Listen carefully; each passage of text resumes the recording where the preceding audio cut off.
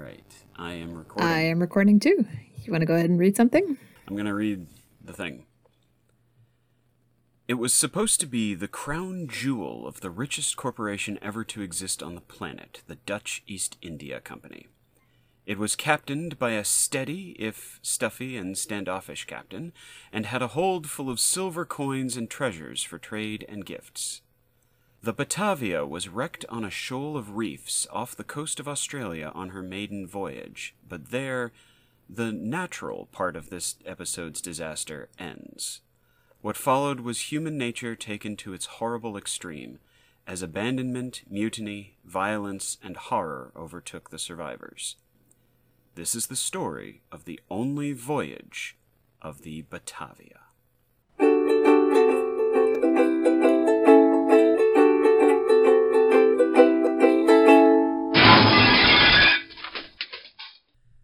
Welcome to Relative Disasters, the show where my sister and I manage our existential dread by talking about terrible and interesting historical events, their context, implications, and any related sidebars we feel like discussing.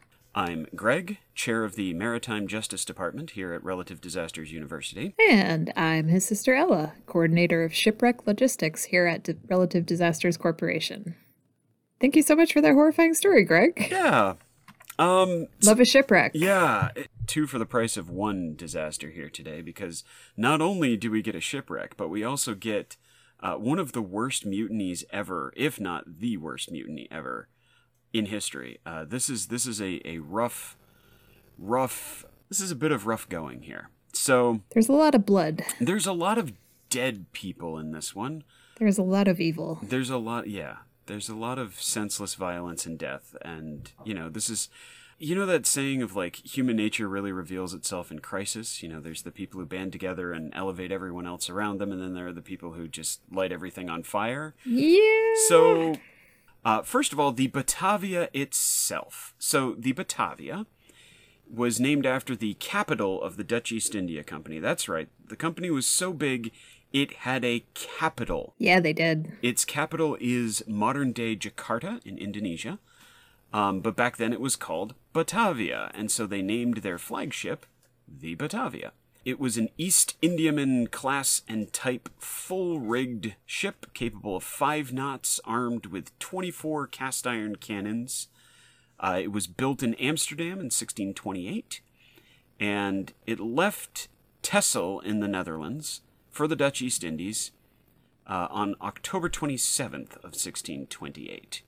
Its mission was to sail down to the Dutch East Indies, use the massive amounts of silver coins in its hold to buy spices, and then swing up to the Mughal court in India, where they would trade a whole bunch of cool stuff and get a whole bunch of cool stuff back, and generally make an awful lot of money. That is the goal of the East India Company at all times. Yes. Yep. Tons of money coming in. So, at this point, we are going to introduce our dramatis personae, the 5 sort of main people on this ship. So its captain is Senior Merchant Francisco Pelsaert. He's Dutch. He was in his mid-30s at the time. A lot of the people under him considered him sort of strict, and my favorite description of him is unlikable but not unpleasant. So it's like... That's a fine line. I mean, go Captain Pelsaert. That's a line that I try to tread most days, and I don't always make it, so good for him. Yeah, good on him. He rides that line of unapproachable, I think, is what that would be like. Don't mess with me, but also I'm not going to kill you. Yeah, exactly. Exactly. Yeah. And the people under his command, it's weird. They didn't exactly like him, but they also weren't chomping at the bit to toss him overboard. So, he's sort of, in this story, he basically comes across as fairly ineffectual, unfortunately. Mm-hmm. During the most of the voyage of the Batavia, he stays in his cabin. He just kind of hangs out in his cabin, leaving the day-to-day of the ship to his skipper, Arian Jacobs. Now, Jacobs and Pelsaert do not like each other. On a previous encounter, Jacobs had gotten publicly drunk and insulted Pelsaert. Whereupon he was reminded that he was insulting somebody who outranked him, and Pelsert gave him a very public, very humiliating dressing down, which led to a grudge. It led to a grudge, but the grudge, was sort of unspoken. Pelsert, for his part, considered the matter settled. Jakobs, for his part, kind of wanted a bit of Festered. revenge. Yeah. Yeah. Our next main person here is Viba Hayas, and Viba Hayas is great. He is, at this point, a young soldier. He's anywhere from 19 to 20 years old. He's employed by the Dutch East India Company. Not only do they have their own capital, they have their own army. Yep. And he is going to ride on the Batavia to Batavia for a 5-year stint in the city's garrison. He's kind of a sturdy guy. Like, he seems like someone who's reliable and He is together. level-headed. He's good-natured. The people who work with him like him. The people who don't work with him wish they were working with him. He's basically awesome. According to all accounts, he seems like a decent dude. All right. Our next person is Lucretia Jans. So Lucretia Jans is from Amsterdam. She just recently lost her husband in 1629 and remarried to a sergeant in the Dutch East India Company's army. Mm-hmm. So she is on the Batavia to go join her husband in Batavia. I feel like we should mention she is a celebrated beauty. She is. She is the Angelina Jolie of this voyage. I would say even more. Like, she's almost the Helen of Troy of this voyage. Like, all the people who describe her are like, she is the most beautiful woman ever. And all other women pale in comparison. And I'm like, you're laying it on kind of thick. But apparently she was a very, very beautiful woman. Good for her.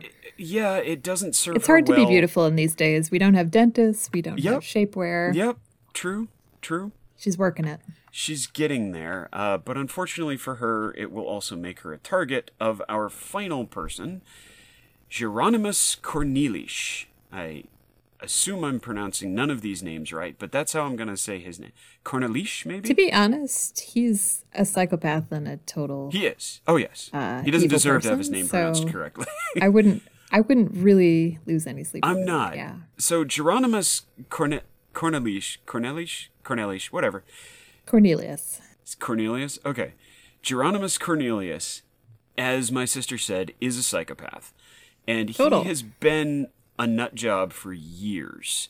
He was born in the Netherlands, and his family had links to some of the more militant Anabaptist movements at the time, which were around in the Dutch Republic during this time. And he was well educated, and he followed in his father's footsteps, becoming an apothecary. He had to leave that job of an apothecary almost as soon as he got it because the town council basically hated him and kicked him out.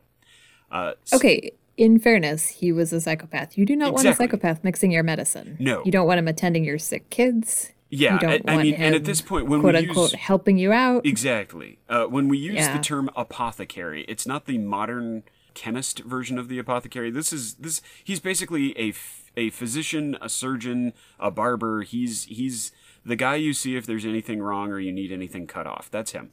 Right. And you definitely don't want him you don't, because he's going to take a lot of pleasure in pulling your teeth and chopping your arm off. Exactly. And you don't want that. You don't need You want someone who's a little detached. Or might give you some bourbon first. So he moves away. Now we're aiming for the stars.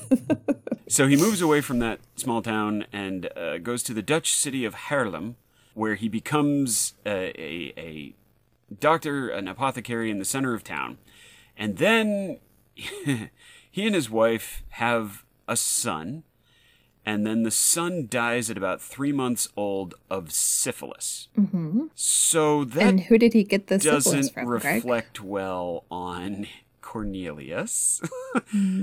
He actually it does kind of explain a lot, though. Well, if you think about it, it does and it doesn't, because yes, syphilis, late stage syphilis, can lead to psychopathic behavior, but he's not exhibiting any symptoms of syphilis.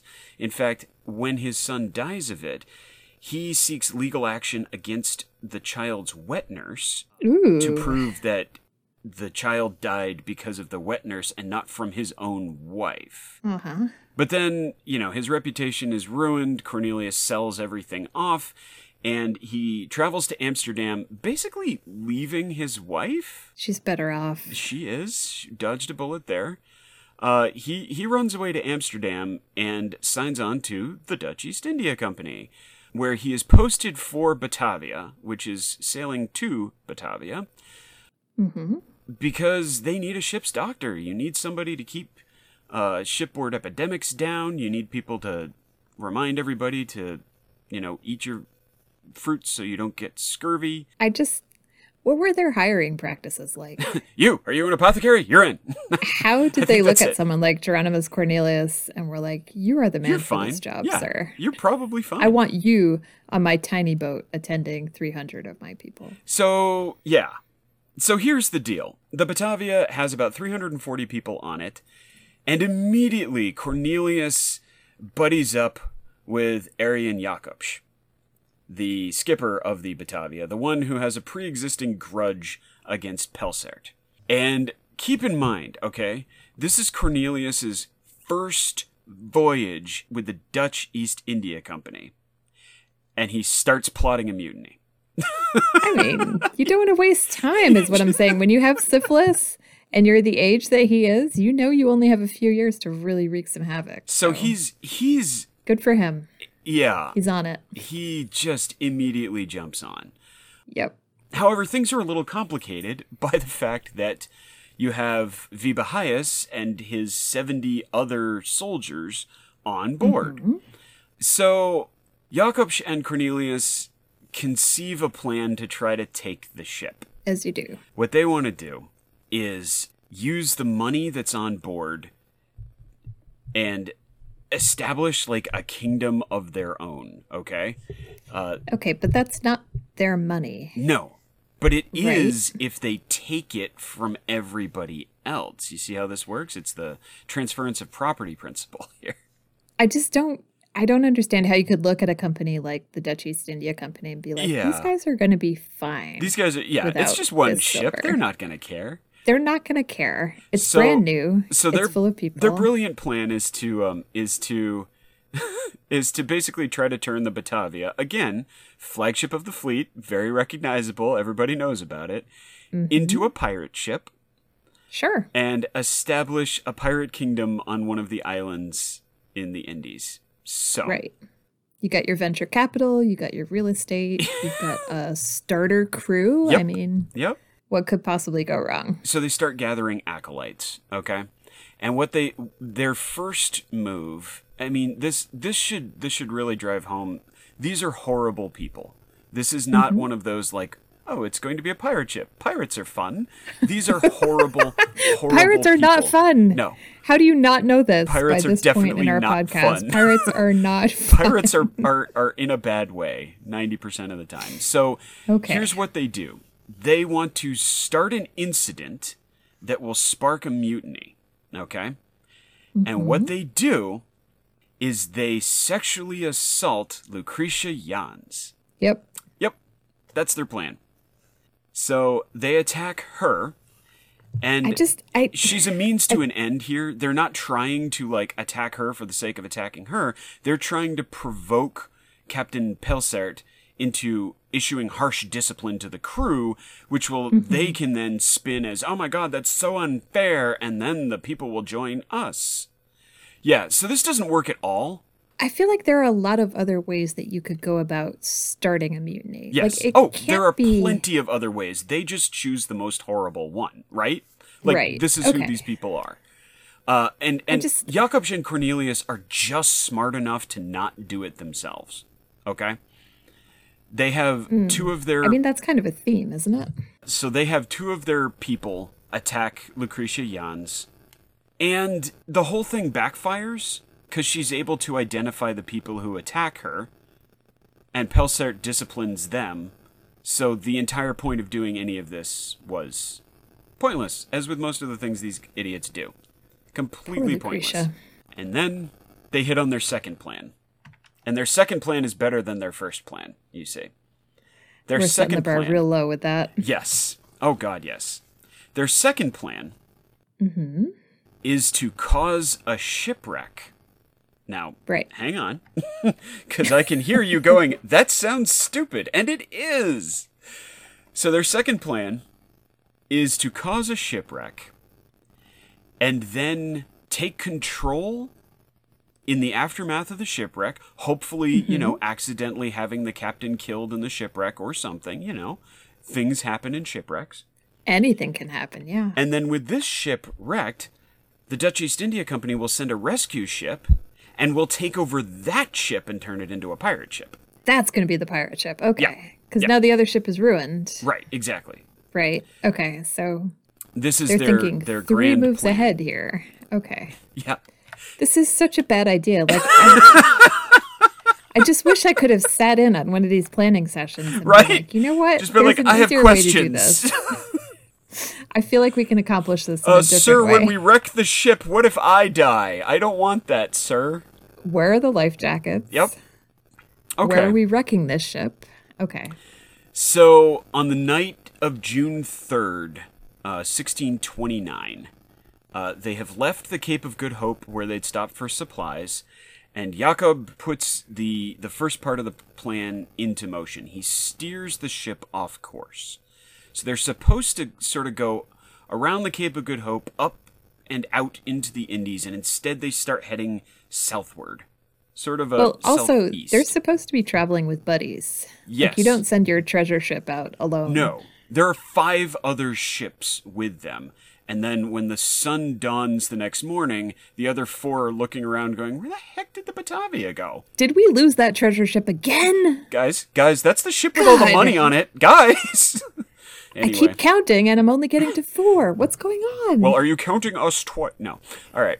So, so the Batavia is headed, unbeknownst to anybody else on the ship, towards Australia. Yes. We love And Australia. Again, Captain Pelsert, still in his cabin.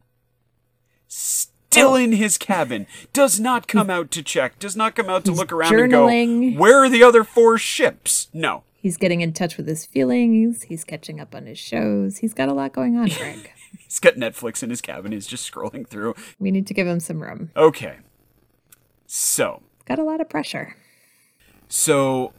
on the night of June 3rd, the Batavia is running under full sail. They're just like going straight towards Australia. Yeah, pretty much. They basically turned and are just full speed ahead, headed for Australia.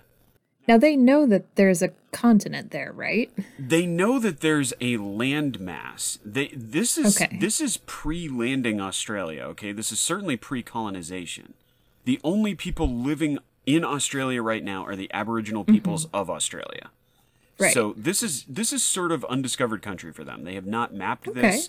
They know that there's a landmass down there somewhere, but since there's nobody to trade with, Dutch East India Company doesn't care. Right. No money, no visits. Okay, so on the night of June 3rd, 1629, the Batavia is running under full sail, full speed ahead, and the lookout is like, there's something in the water up ahead, and he warns the skipper. So Arjen Jacobs looks out and he's like, nah, it's fine, it's just a reflection of the moon. All good here. All good here. And the Batavia runs aground going at full speed on a coral reef, Oh, gosh. ending up near the Wallaby group of islands of Australia. Yikes. A ship running at 5 knots that slams into a coral reef. The first thing that happens, especially a ship of this build, is that the bottom of the ship is just going to get ripped open. So I feel like we should say it's also really bad for the coral. Like, this is not an eco-friendly act. Absolutely. No, this Those is coral terrible were for the coral. devastated. It may be worse, harder on the coral than anyone else. Okay, go ahead. Well, okay.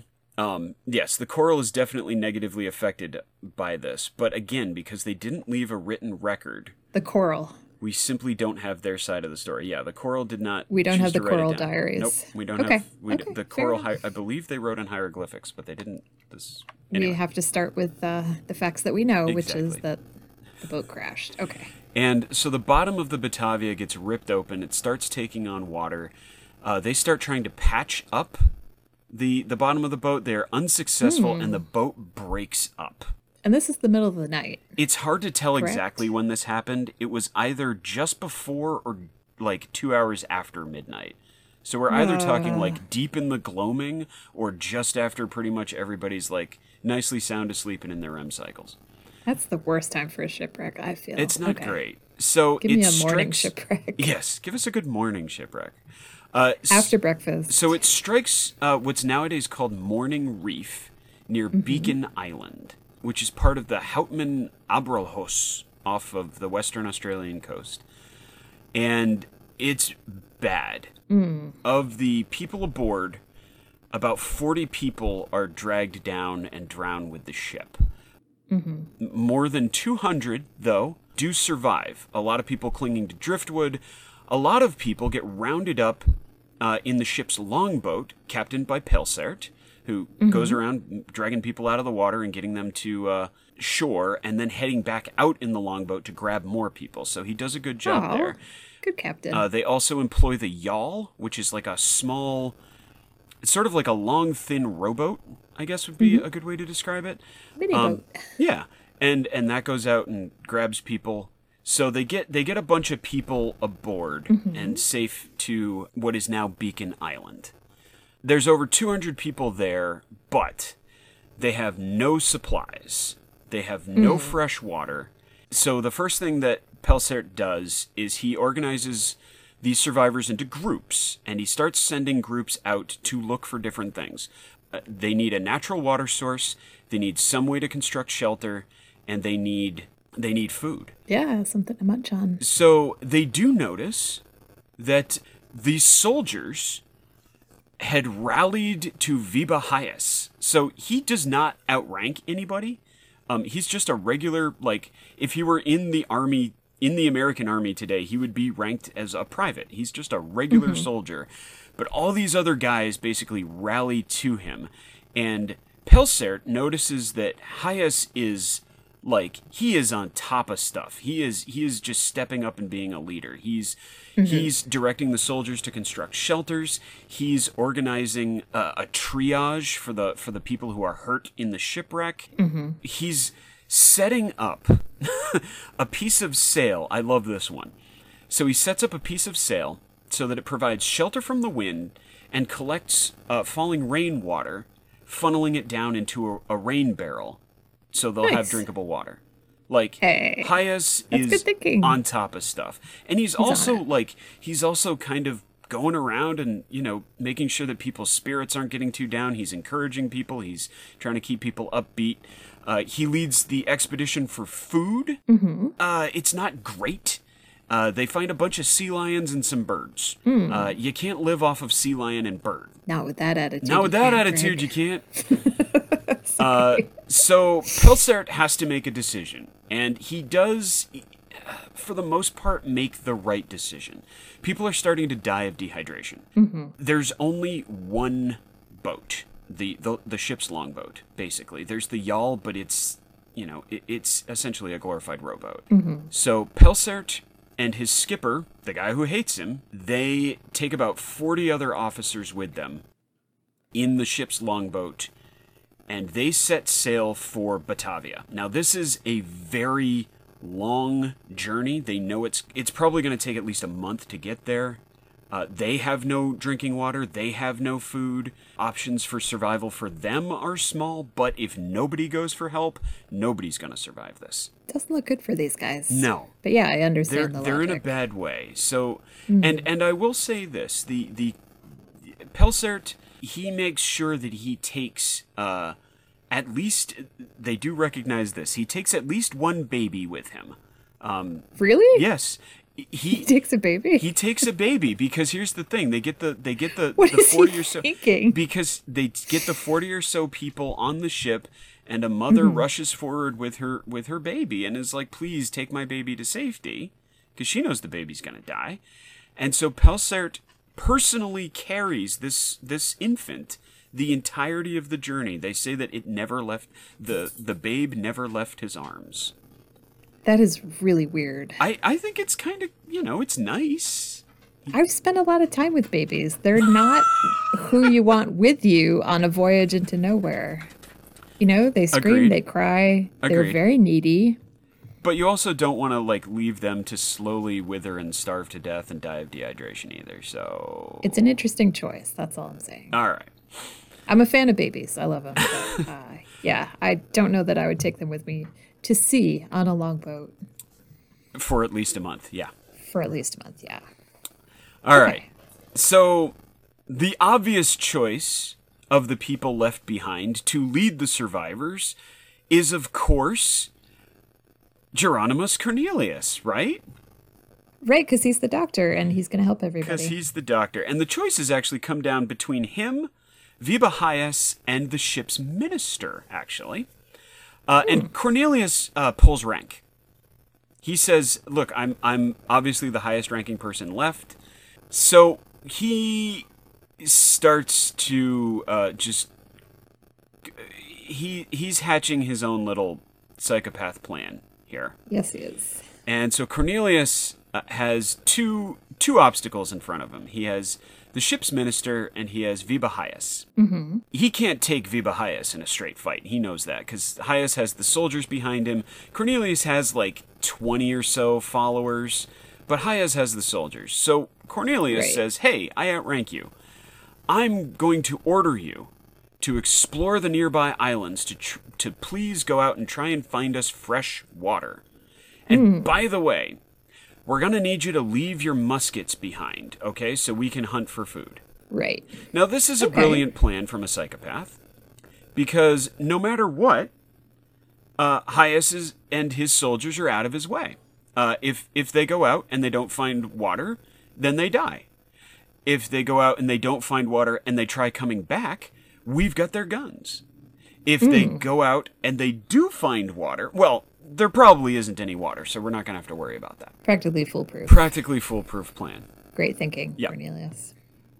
I hate this guy so much. He is so... He's the worst. He's He's the absolute horrifyingly worst bad. person to be shipwrecked with. Yep. I just don't like him at all. So Okay. the next thing he does is he looks at his other candidate, the other possible person who could challenge him for leadership, which is the minister. Mm-hmm. So he has his men kill the minister's whole family, except for his daughter, Right? and that intimidates the minister sufficiently. So, at this point, see, this is actually an interesting bit of maritime law here. Mm-hmm. Technically speaking, this is not a mutiny yet. Why is it not a mutiny yet? They're Because- killing people. Because, They've sent the army off. They've gotten rid of the captain. so in order for a mutiny to happen, technically, you have to be rebelling against an appointed authority. The officers left without appointing anybody in charge, Oh, amateur move, Belsart. right? Get back here and appoint someone. Belsart should have You just and your been like, baby, get you're back in here." charge. Just have the baby And put point at someone in somebody. charge. They're in charge. And so it becomes a criminal mutiny when he starts to take away the food and water from other people and having them killed. Okay, so the murder doesn't do it. It's the No, the taking murders. away the food and The water. murders do it. He hasn't committed mutiny until he basically declares himself in charge and in charge of the charges of the ship. At that point, boom, you've mutinied. Okay. So they start to consolidate the food and water under his people. Mm-hmm. And here's where the reign of terror begins. So anybody who's not part of Cornelius's conspiracy is immediately his enemy. And I feel like we should point out most people are not part of Cornelius's No, conspiracy. not at all. Most people take one look at Cornelius and they're like, "No, I'm going to sit over here with the others." Yep. And Yeah. that turns out to be the morally correct move, but the one that puts you in danger. Right. So he takes all the weapons and the food supplies, and again, he doesn't. Basically, at this point, his followers just start killing people. Right. He calculates that he needs to reduce the population of the island to around 45 so that the supplies will last as long as possible. He's Oh got boy. about, 20, 30 guys under his control, his cultists there. So that leaves an awful lot of people that they just don't want anymore. So they just start killing people. At first, you know what, Greg? I actually changed my mind, and I think that mother was right in sending her baby away with a bunch of guys in an open boat. Never mind. Yeah, no, it turned out to be the right call. Yeah. So, basically, they try to be kind of subtle with their killings first. They'll lead people away and then bludgeon them to death behind a rock, or they'll, lead somebody out to a nearby island and drown them, or hack them to pieces, or strangle them, and then they just decide to stop being subtle about it. All told, Cornelius and his men kill anywhere between 110 to 124 men, women, and children over their 2-month period of his reign. Oh, that is in his super calculations horrible. Of the 45 people, he sets aside 7 spots for women. Ladies. To be their sexual slaves, where Lucretia Jans, the most beautiful woman on the ship, is reserved for Cornelius himself. Ugh. Yep. Now, a bunch of people figure out what's going on and try to flee. This is basically an island chain. They make makeshift rafts. They sail away.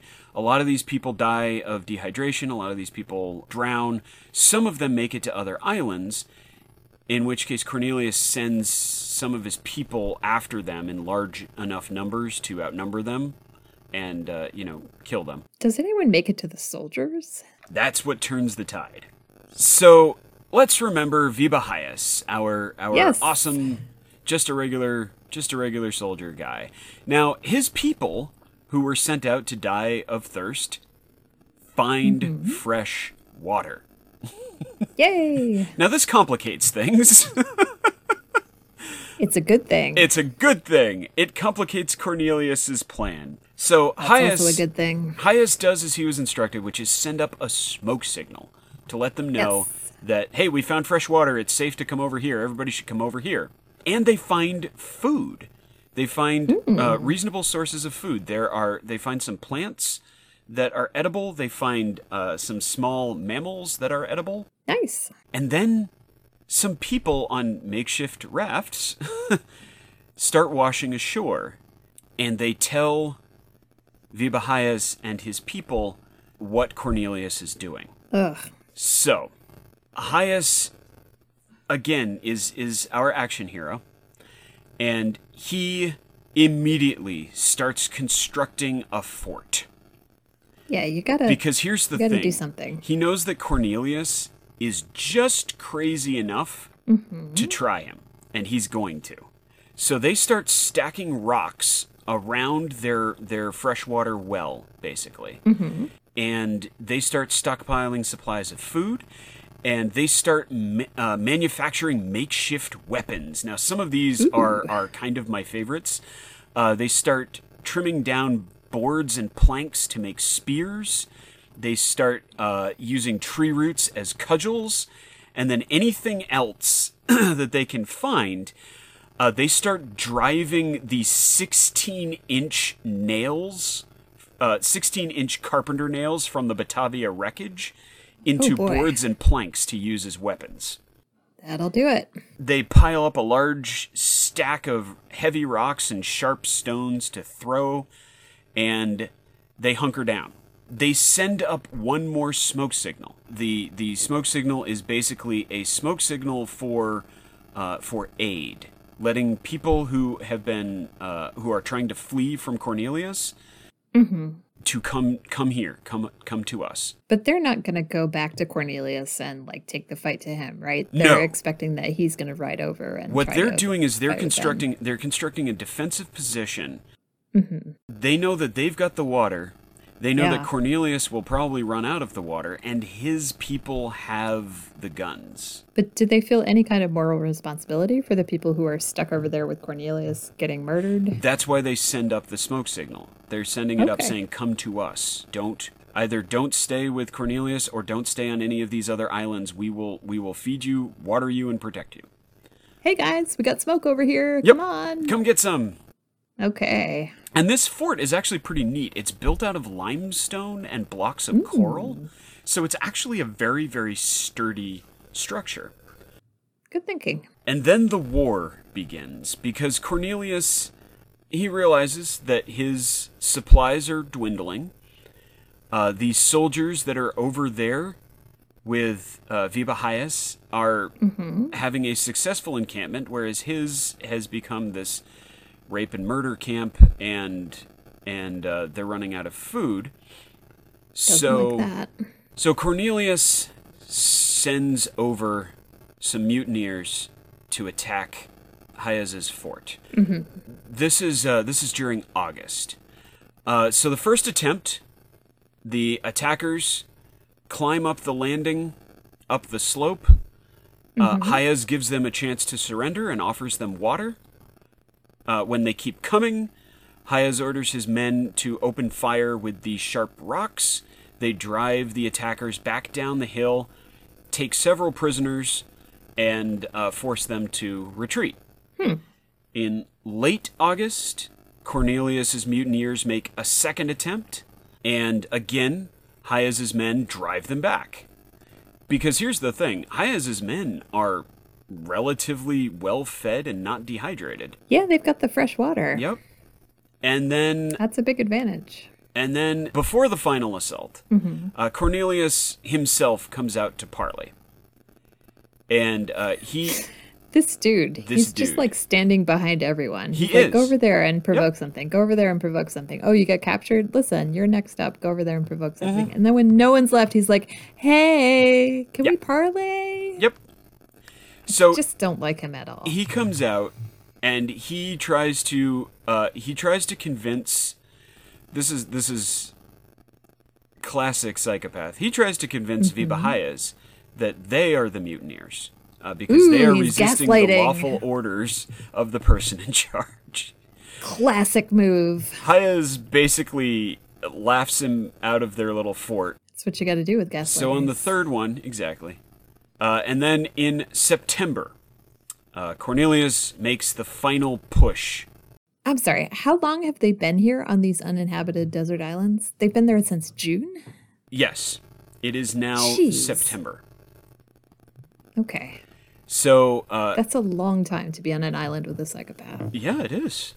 So Cornelius actually is involved in the third assault.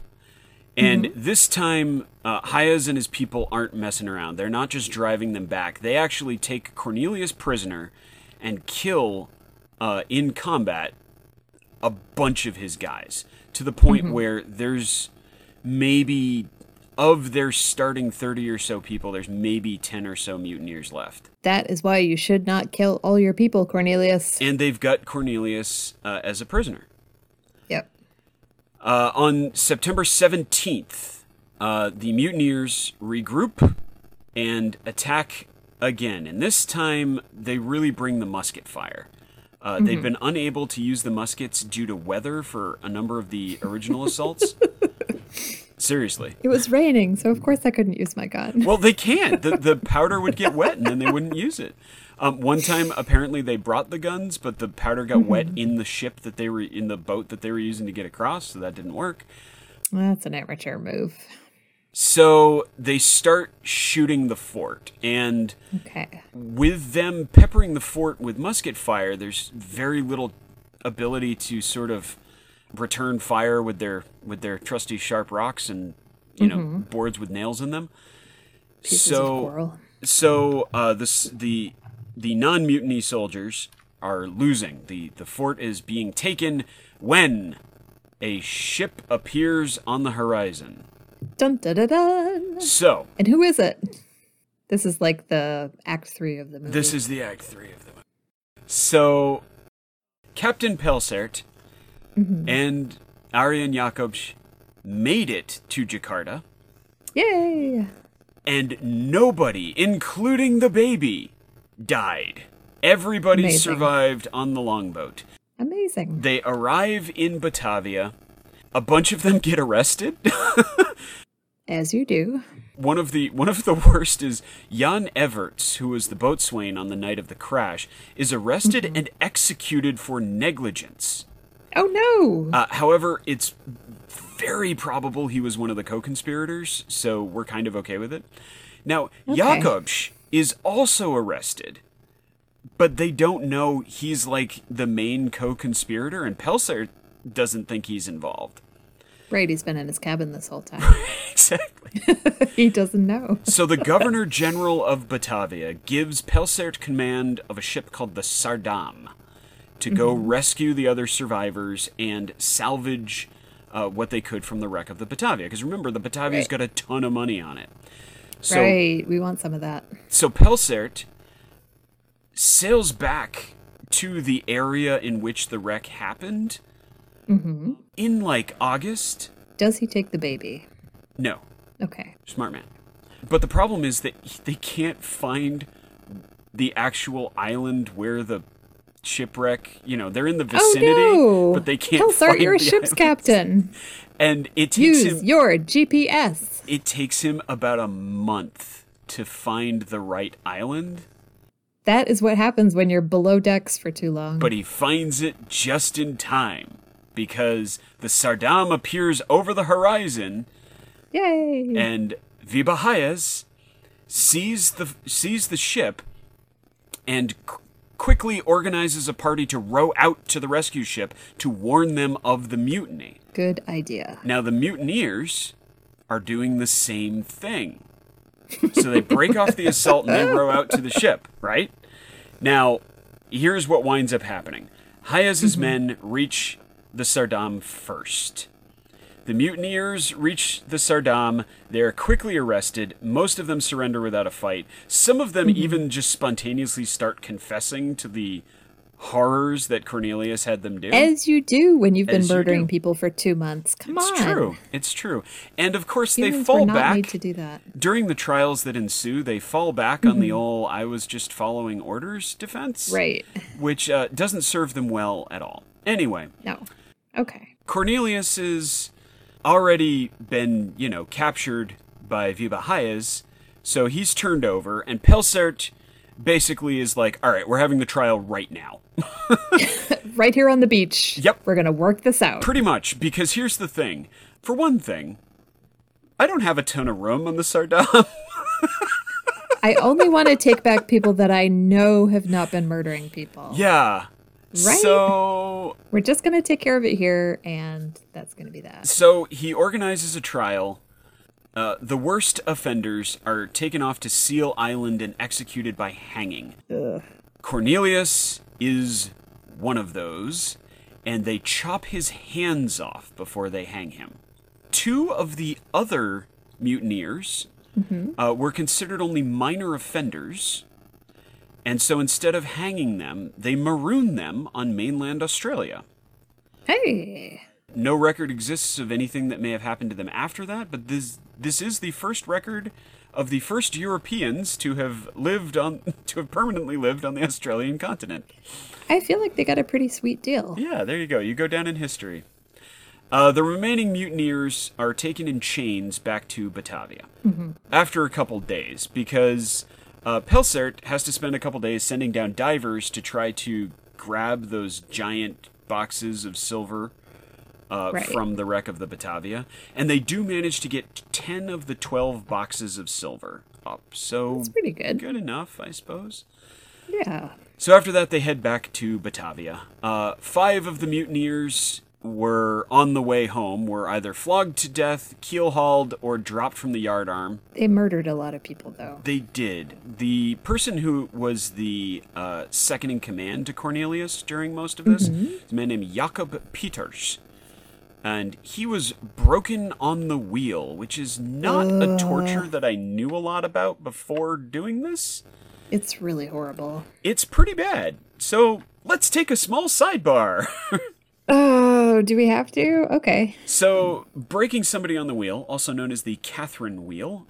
Breaking on the wheel is you bring somebody out, you tie them down spread-eagled with stout posts behind their major joints, and you roll an incredibly heavy wagon wheel over them to break all of their joints on their arms and legs.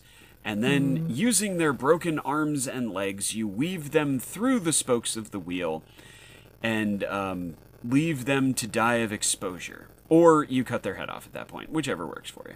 It is brutal, it is horrible, and the last use of it... It's very inventive. Who do you think came up with this? Who do you think was, like, put in charge of putting someone to death and they were like, okay, well, I could hang you, but I'm feeling creative. Possibly the Franks came up with this?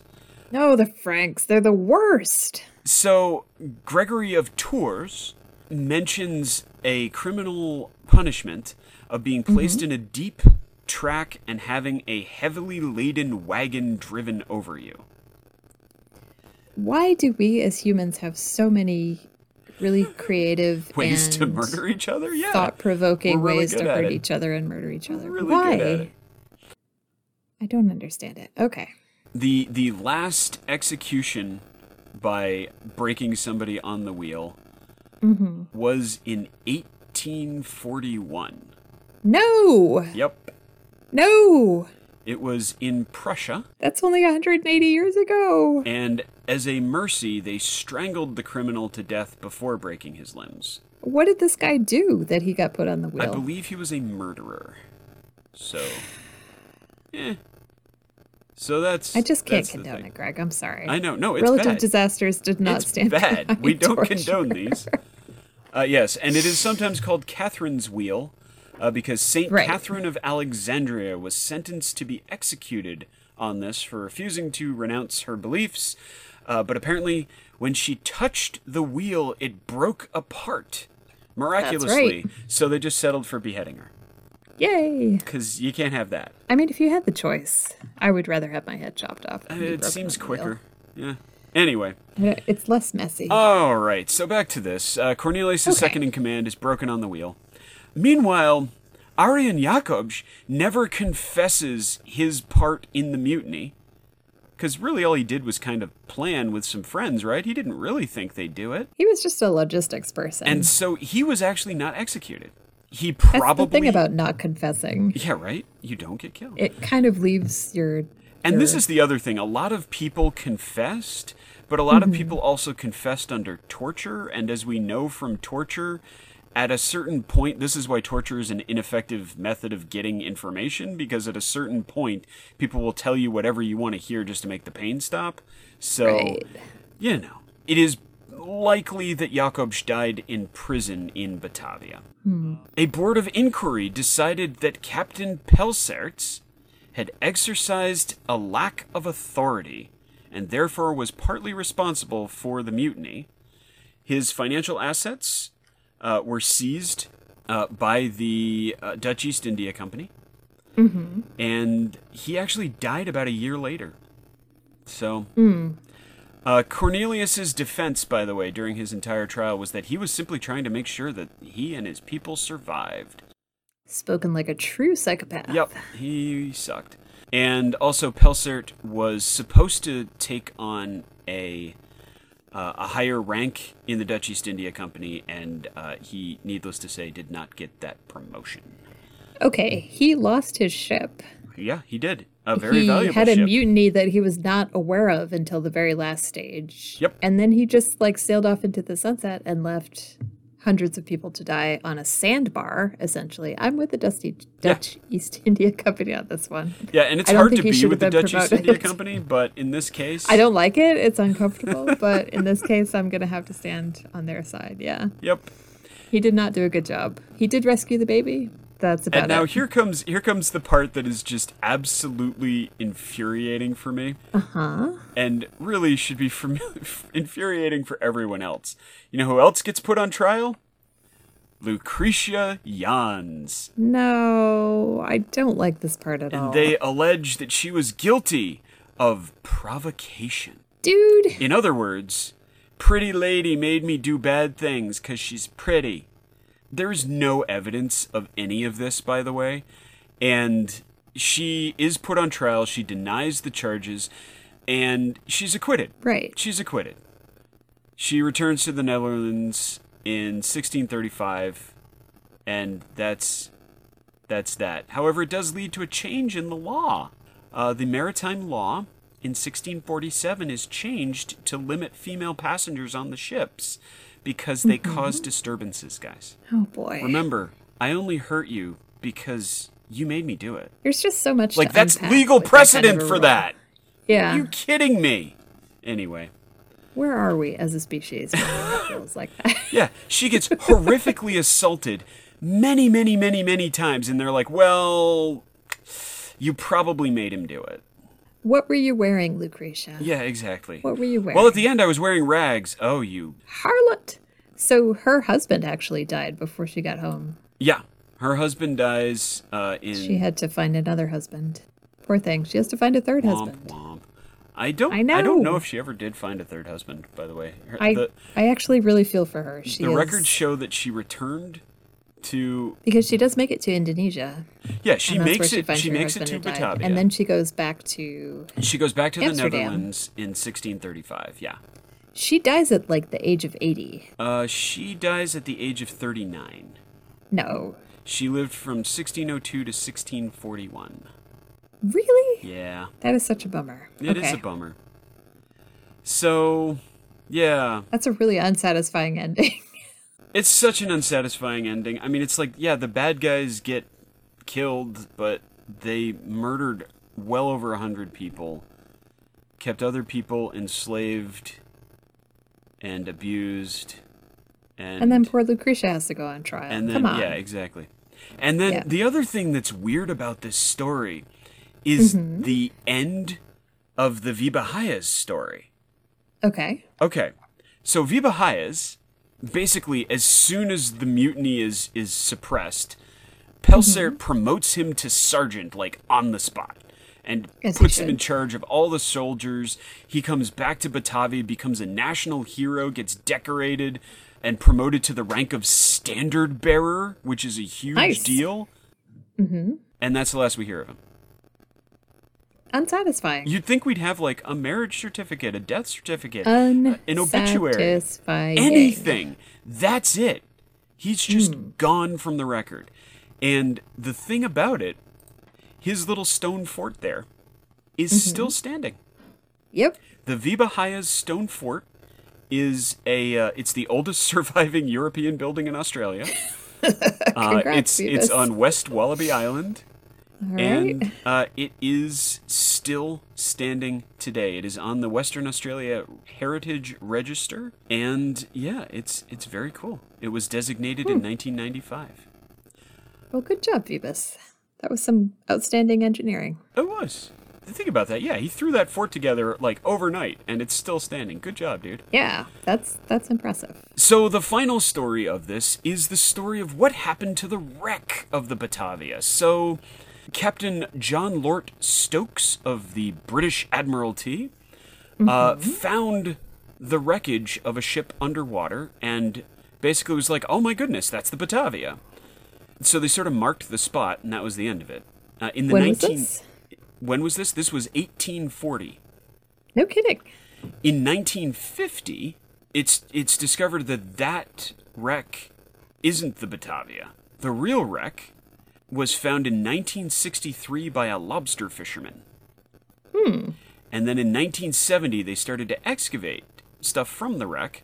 And in 1972, the Dutch government transferred the rights to Dutch shipwrecks in Australian waters to the Australian government. So the excavated, remains that were able to be excavated of the Batavia are in the Western Australian museums in various locations that they have. No kidding. Though the majority of them are still down in the water. There's still cannons and anchors and, whatever hasn't been withered away by time is still down there. And 2 boxes of silver coins, Greg. We could go there this weekend. Those are actually those have officially gone missing. See? Yep, those are gone. But it is one of the premier diving spots of Western Australia nowadays. So that sounds really fun. That's it. That's the story of the wreck of the Batavia. Pirates who couldn't quite get it together and kept murdering And thank people. goodness for that. Jeez. Yeah. Yeah, you don't want to unleash these people on the high seas. I feel like if they had gotten it together and become pirates, they would have been horrifying pirates. Oh yeah, absolutely. They would have like just they gone would on have just and committed sailed around more and wreaked atrocities. havoc. Yeah, Yeah. We'd be hearing of the atrocities of Captain Flanbeard or whatever. Ugh. Don't like this guy. Don't like him at all. Oh. Glad he's dead. Sorry. That was horrible. Thanks for telling me. You're welcome. Although we gave you slightly exaggerated credentials at the top of the show, we do fact check our stories in an effort to give you the best disaster experience possible. Shout out on this episode to our reader in the UK who suggested this for us. Yes, thank you. Thank you. This was a great topic. If you'd like to read more about our sources, a complete bibliography is available in our show notes. If we got anything wrong, please let us know. You can do that by emailing us at relative.disasters@gmail.com, or if you'd like to shame us publicly, and why wouldn't you, use our Instagram at relative.disasters. Why wouldn't you after that episode? Thank you so much for joining us for this episode of Relative Disasters. We hope you've enjoyed the story and the discussion, and please join us next time for another strange, dangerous, and interesting event from history.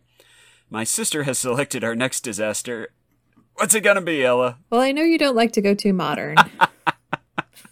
I love this so much. And I know this doesn't fit our definition of explosions, fires, floods, earthquakes. This is absolutely a disaster. Absolutely. Next week, we're going to talk about the implosion of the Biosphere 2 project. Yes! That took place in the 90s in America. Yes. That sounds like an amazing disaster, and I can't wait to talk about it with you.